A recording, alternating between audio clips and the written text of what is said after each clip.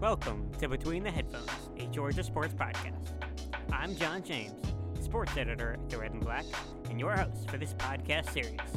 Each week, I'll talk to Red and Black sports reporters to get the pulse of UGA athletics, straight from the source. This week, I'll be joined by women's basketball reporter Bo Underwood and men's basketball reporter Samuel Higgs. First up, though, sports desk assistant Owen Warden will join the show to discuss the start of spring practice for the football team. Welcome to the show, Owen. Good to be here, John. So, first off, let's just not avoid the elephant in the room, the glaring issue with Georgia's roster. Stetson Bennett's leaving. He won a pair of national titles for the Bulldogs. He was their first Heisman candidate in 3 decades, and now they've got to find his replacement. So what should listeners know about the guys in the quarterback room at the moment? Well, I think before we even get to the guys in Georgia's own quarterback room, I think it should be well known that some of the top programs in college football are all having quarterback competitions. Georgia, of course, Ohio State, Alabama. Each of these programs are looking for their next starter amidst a lot of their other guys leaving to the NFL draft. But with Georgia's guys specifically, there's 3 different guys. Most Georgia fans and most people are familiar with Carson Beck to the point that he actually even played in the national championship and was out there when Branson Robinson was rumbling for a couple touchdowns. He's the most well-known name, and he's the most well-liked starter for the position. Former 4-star quarterback. He's about 6'4", 6'5", so he's definitely got the size, but nowhere near as mobile as a guy like Stetson. Now, if you're looking for mobility along with size, you got that with Brock Vandergriff. He was a former 5-star prospect, one of the top quarterbacks from his recruiting class, and that's a guy that everyone has been pounding the table for since he got here as a freshman. Over Stet, if anyone remembers that or even would care to admit that at this point. He's got all the physical traits that you kind of want from a quarterback. Strong, fairly strong arm. He's mobile, like I said before. He's got good size. He just hasn't really been battle tested, and he'll definitely get an opportunity to do that here in camp, here at G-Day. He'll definitely have that opportunity. And the final guy, Gunnar Stockton, that's probably one of my favorite guys, even if he's not the likely starter. And a big reason for that kind of comes from his history with Rabun County back in high school. Again, another 4-star commit, a little bit smaller than the other 2 guys, but he broke several, and I don't know of all, but several of Deshaun Watson and Trevor Lawrence's passing records while in high school. That stat alone should make you excited for the type of prospect he is. He's the youngest in that group. He's kind of the 3rd guy in that group.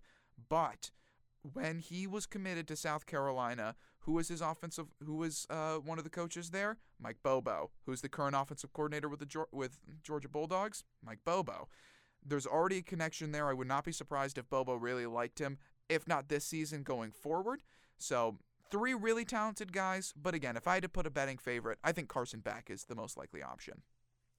So quarterback is an area we have a little bit of uncertainty about, a few questions about.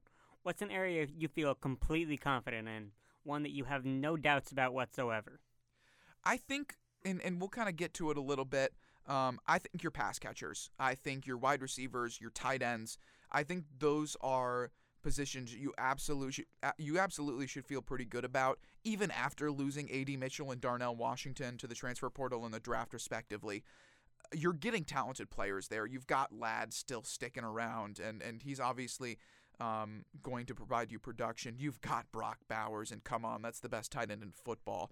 So you got to feel good about Brock still being there with the team. So those guys I feel great about. The running back room I will always feel good about because it's constantly full of talent. I mean, you've got Kendall Milton still there. You got Dejon Edwards still there. You've got Branson Robinson. You've got Roderick Robinson coming in there, who I love out from out west. So you've got a great room there. And then if we're flipping over to the defensive side of the ball, the defensive line, even though they're losing an amazing player in Jalen Carter, still has a ton of talent. I mean, I can just go down the list and just name you a million different guys, from Nazir Stackhouse, Zion Logue, Warren Brinson, Big Bear Alexander, Mykel Williams, Tremel Walthour. I mean, there's a million different dudes, and there's only more players coming in at those positions. There's a lot of familiarity there, and I think there should be some confidence from this team going forward. Let's talk about those pass catchers some more. Ladd McConkey is pretty firmly entrenched as one of those key contributors for the wide receivers next season. But are there any returning players to watch for on that unit? Absolutely. Specifically with returning, I mean, you gotta keep an eye on Marcus Rosemy-Jacksaint. That was another guy that came back, who will take a lot of the who took a lot of the snaps that A.D. Mitchell did not get due to injury last year, and he'll get that same treatment again this year, even with some other guys coming in. Dylan Bell, who got some run, you expect him to get a little bit more playing time. Arian Smith should take a big step up. He seems to finally be healthy, as I silently knock on wood a little bit underneath the table here. But if he's healthy, he's probably one of the fastest players in college football, and you got to expect him to make big impacts. And then to slightly slide away from returning guys, Georgia did bring in 2 transfers. Ra Thomas is a bit controversial, of course, with the recent stuff that came out against him. Those charges were dismissed, but you can't overlook that. He's expected to kind of slide into that A.D. Mitchell role if he gets the start. But Dominic Lovett, one of the best wide receivers in the SEC last year, as that slot off-the-line kind of guy, he's going to be an impactful player for this team. I really get that feeling. I really get that sense from what he did at Missouri. Of course, both those transfers led their respective teams in receiving, so expect those guys to have a big input on this offense. Love it especially. Speaking of leading teams in production, Keely Ringo and Christopher Smith are both leaving the Bulldogs to go to the NFL. They're going to be significant pieces that'll be missed. But are there any other surefire starters on that secondary unit this year? Well, the 2 surefire starters, I should say, that you should feel pretty confident at least starting are Kamari Lassiter and Malachi Starks. Those 2 guys are returning from last year. They started, and I think everyone's pretty happy with Malachi Starks. Of course, freshman last year, some awesome interceptions that really sealed the game for Georgia. So I definitely think that's a guy that everyone should be pretty excited about as a player. Now, Lassiter, I think, disappointed a lot of people. I know former sports editor Stuart Steele was not too pleased with his performance, and I can't blame him, as I wasn't either. But he's clearly a leader in that group, and he's clearly a guy a lot of those guys are looking towards as taking a big step up. So definitely expect him to start in place of Keely Ringo on that other side, matching up with those number 1s. But yeah, there's going to be a lot of replacements. There's going to be a lot of changes. And I'd be amiss if I didn't mention Javon Bullard, defensive MVP in the playoffs. That dude's great. I don't know if he's going to play safety. I don't know if he's going to play corner. I don't know if he's going to play in that nickel star role. But he's definitely going to be impactful, at least among those veteran guys. The outside linebacker position also endured some pretty significant losses in the form of Nolan Smith and Robert Beal. Georgia's got a lot of incoming recruits at the position, but do you think there are any veteran players on the roster to watch out for?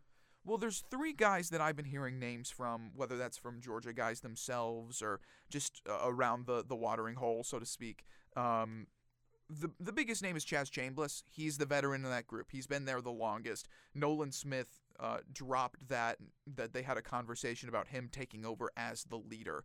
So I think it's pretty safe to say Chaz Chambliss will be the starter, and he will be the leader of that group going into this season. I don't know how productive he'll be, but he'll certainly be there. And then you got 2 younger guys in Darius Smith and Marvin Jones Jr. Of course, Marvin Jones is hurt, so we're not going to really see much of him in spring or G-Day, but Darius has been getting a little bit of hype. He's been getting a little bit of recognition lately as far as talent goes. So I think he's definitely a name to keep an eye on. Now, there is Jalen Walker, who kind of plays a little bit of outside, a little bit of inside. I'm curious to see how much run he gets where, but definitely not a name that you can ignore that's returning. All right, Owen. We're winding down here, so final question. Over the course of spring practice, what position battle are you most interested in? What's got the full attention from Owen Warden? I think full attention is got to be on that offensive line. when you're replacing two tackles, which I don't believe Georgia has done since they lost Andrew Thomas and Isaiah Wilson about 3-4 years ago, it's a difficult thing. It's not easy to replace those positions because those are your bookends. Those are the guys that are so important for protecting the quarterback. Especially, you're going to have a new quarterback. So that offensive line is really going to need to play at an elite level no matter who's back there because they need to make sure that guy gets adjusted early in the season and even throughout the season, especially if Georgia's going to look to three-peat. You've got Amarius Mims, massive dude, crazily athletic. He fits the exact same build that every single Georgia highly rated offensive lineman has had these past few years. Expect him to be at one of those tackle positions. We saw him a good bit towards the end of the season, especially when Warren McClendon, who's off to the NFL draft, was dealing with injuries. But that other spot is super key to keep an eye on, whether that's left or right tackle. Monroe Freeling, the freshman from South Carolina, has been getting a ton of attention. Again, depending on where you ask, highly rated 4-star, low-grade 5-star, either way, crazy prospect, and he's been getting a lot of great reviews from both teammates and coaches alike. That's a name to keep an eye on, but you can't overlook guys like Ernest Green, who, again, a lot of people like. He's a little bit shorter, coming in as a guard, but quickly moved to tackle and quickly impressed, so you can't ignore him. And there's plenty of guys that have been there for a while. Micah Morris, Chad Lindbergh, Aluba. Those guys have been there for a while, and I think they can't be overlooked. But the offensive line needs to come to play for Georgia this year, and if they don't, it's going to be a struggle. Kirby Smart has always really emphasized the importance of winning the battle of the trenches and maintaining dominance at the line of scrimmage. So yeah, I think offensive line will be massively important to this team. Thanks for coming on the show, Owen. Absolutely. Great to be here.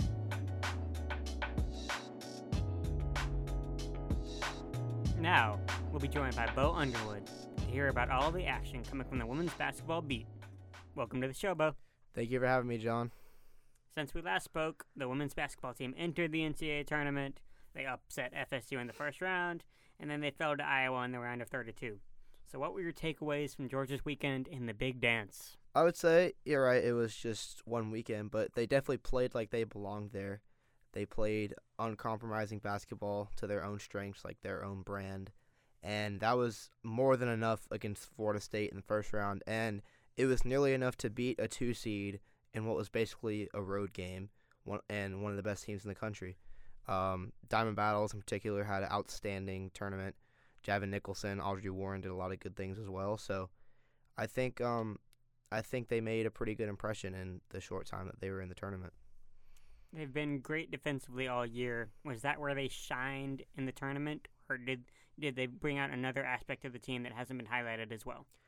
I'd say so. My biggest takeaway for, what they were really doing well was, their perimeter defense was outstanding. Florida State in that first game shot under 30% from the field and from three, which is just pretty ridiculous.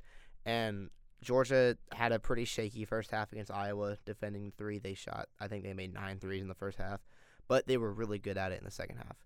And then on the other side, Georgia themselves also shot a lot better from three than I think a lot of people were expecting. They kind of have shied away from some of those shots in the regular season, and they weren't really afraid to let it fly from deep a little bit in the tournament. So overall, I'd say really good guard play and really tough defense. What would have put them over the top in that loss to Iowa? What could they have done better that would have secured the win for them? Not turning the ball over so much. For the most part, Georgia played a great game and a great 2023 Georgia basketball game where they play really good defense, they knock down mid-range shots. But you're never going to win a game in the clutch if your veterans are committing bad turnovers down the stretch 3 times in a row, no less. So if Georgia had been a bit more careful with the ball, especially at the end there's a good chance they win that game, and we're talking about the Sweet 16 right now. So that's how their season ended. But looking at the season more broadly, do you have one player or one coach to name as the MVP of the team this year? Yeah, I'll go MVP of the year. I would have to give it to Diamond Battles. Just what she was able to do as a fifth-year senior coming in and being the leader that she was for this team on and off the court. You can tell how much her style of play rubbed off on the rest of the team. It's so hard sometimes to win when your team is this new, and I think just on the court, I think Battles is probably the player who is the most important to whatever whenever this team was successful. Do you think there were any unheralded players on the roster who really contributed to the team's success but didn't quite get the attention for their efforts? I'll go with Zoisha Smith as the sort of the unsung hero for this team. Coming off the bench, just the hustle that she provided for this team. She's such a good athlete. She does the little things really well in terms of, getting tough rebounds, getting loose balls, and she also provides a lot of versatility and switchability on defense. So I think she was a super important piece this year that might have flown under the radar for some people. All right, Bo, I asked Sam this question, so I have to ask you too. It's time for the moment of truth. Looking at Coach Abe's inaugural season with the Bulldogs as a whole, what grade would you give the women's basketball team for their performance this year? I will go with a B. It was tough at the start of the year to really project a lot for this team because new coach, new roster, all that. I think they were widely projected to finish between 6th and 9th in the SEC. You didn't really know how it was going to go. And then they started off a little bit shaky, but they went on that really good run in February, longest SEC winning streak in a long time, I think, for the program.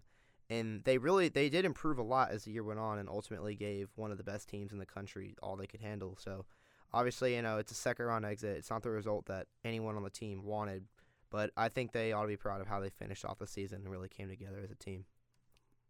I think if you told any Georgia fan at the start of the year they'd make the second round of the NCAA tournament and they'd give the 2 seed the game at the tournament so far, I think they'd be pretty pleased. Thanks for coming on the show, Bo. Thank you for having me.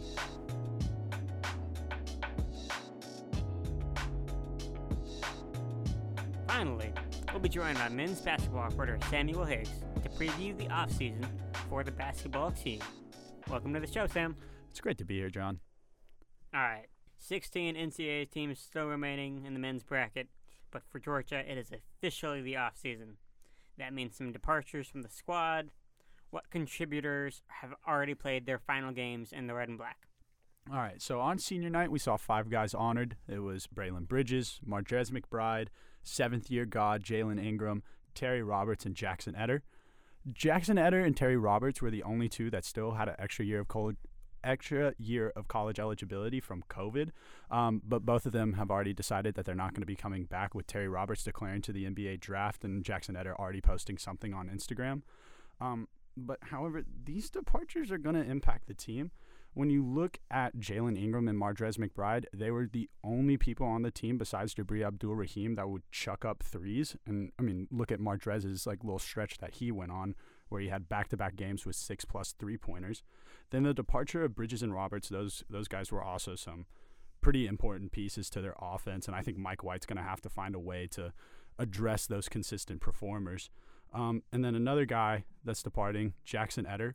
He was their hustle player of the team. This was a guy that was nitty-gritty. He was getting down on the floor, fighting for rebounds. He was a guy who had heart. He's a guy who put his body on the line to help the team in whatever way.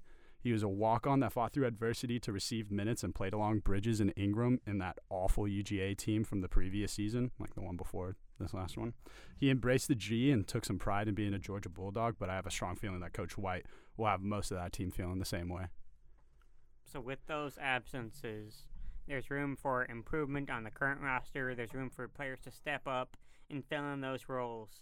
So who is someone that was on the roster last year that you think has the potential to become a real impact player next season? Well, I think one of the first things that they're going to have to address is losing their big man in Braylon Bridges. And they have a guy who was brought in by Coach White last year in Frank Anselm.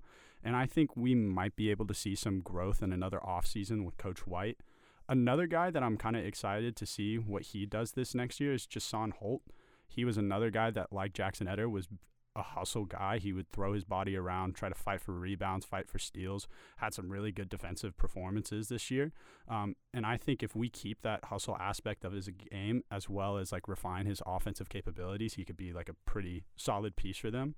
And then looking at Mardrez and Terry departing, that opens the door for a guy like Justin Hill to come and step in and be the primary option for the Bulldogs. And, Coach White said it already in media availabilities that he views Justin Hill as one of the better ball handlers on the team.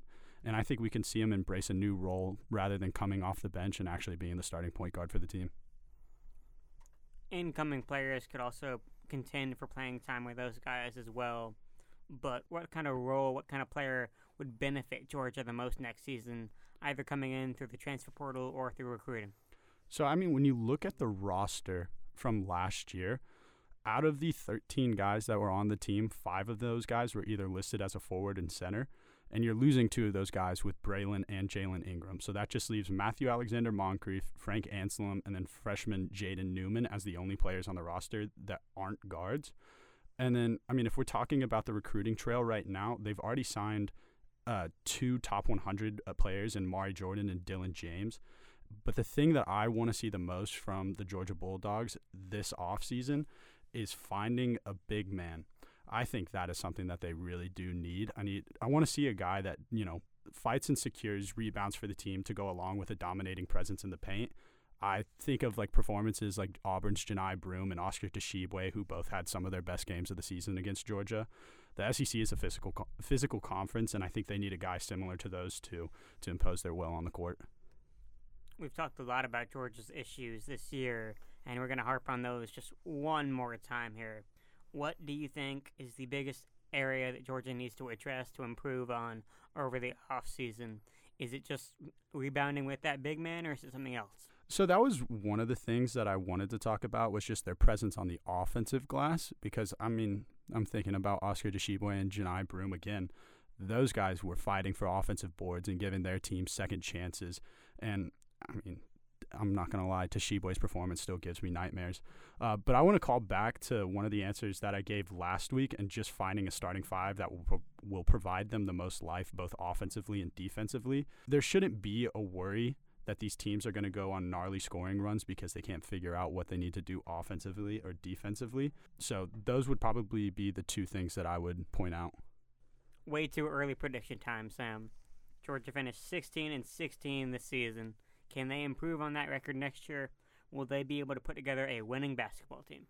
So, if you look at their record from this previous year, if they came away with some of those close ones or had just a slightly better record on the row, this would be a winning basketball team. They were 1-10 on the road, and you honestly have no choice but to go up from there. I think if they find a way to win on the road, it could really benefit this team. They just need to figure out a way to not let the crowd noise get too much for them. Then to your second question, can they be a winning basketball team? They went from 6 wins to 16 wins. That's an improvement in itself. The 10-plus win jump ranks second highest in Power 5 basketball. This was a struggling basketball program, and Coach White came in and gave us something exciting. And we saw a pretty solid turnaround, I'd say. I'm not saying we'll see an NCAA tournament next year, or a tournament team next year, but I think we'll see a team with a winning record and a better road record on top of that. I think that's a very reasonable argument, though I'm not sure how much improvement we'll be able to see. Regardless, thanks for coming on the show, Sam. It was a pleasure being here. Thanks for listening to Between the Headphones. I'm John James. You can find more episodes wherever you get your podcasts and at redandblack.com. For even more Georgia sports coverage, visit redandblack.com/sports. We'll tee it up between the headphones again next week.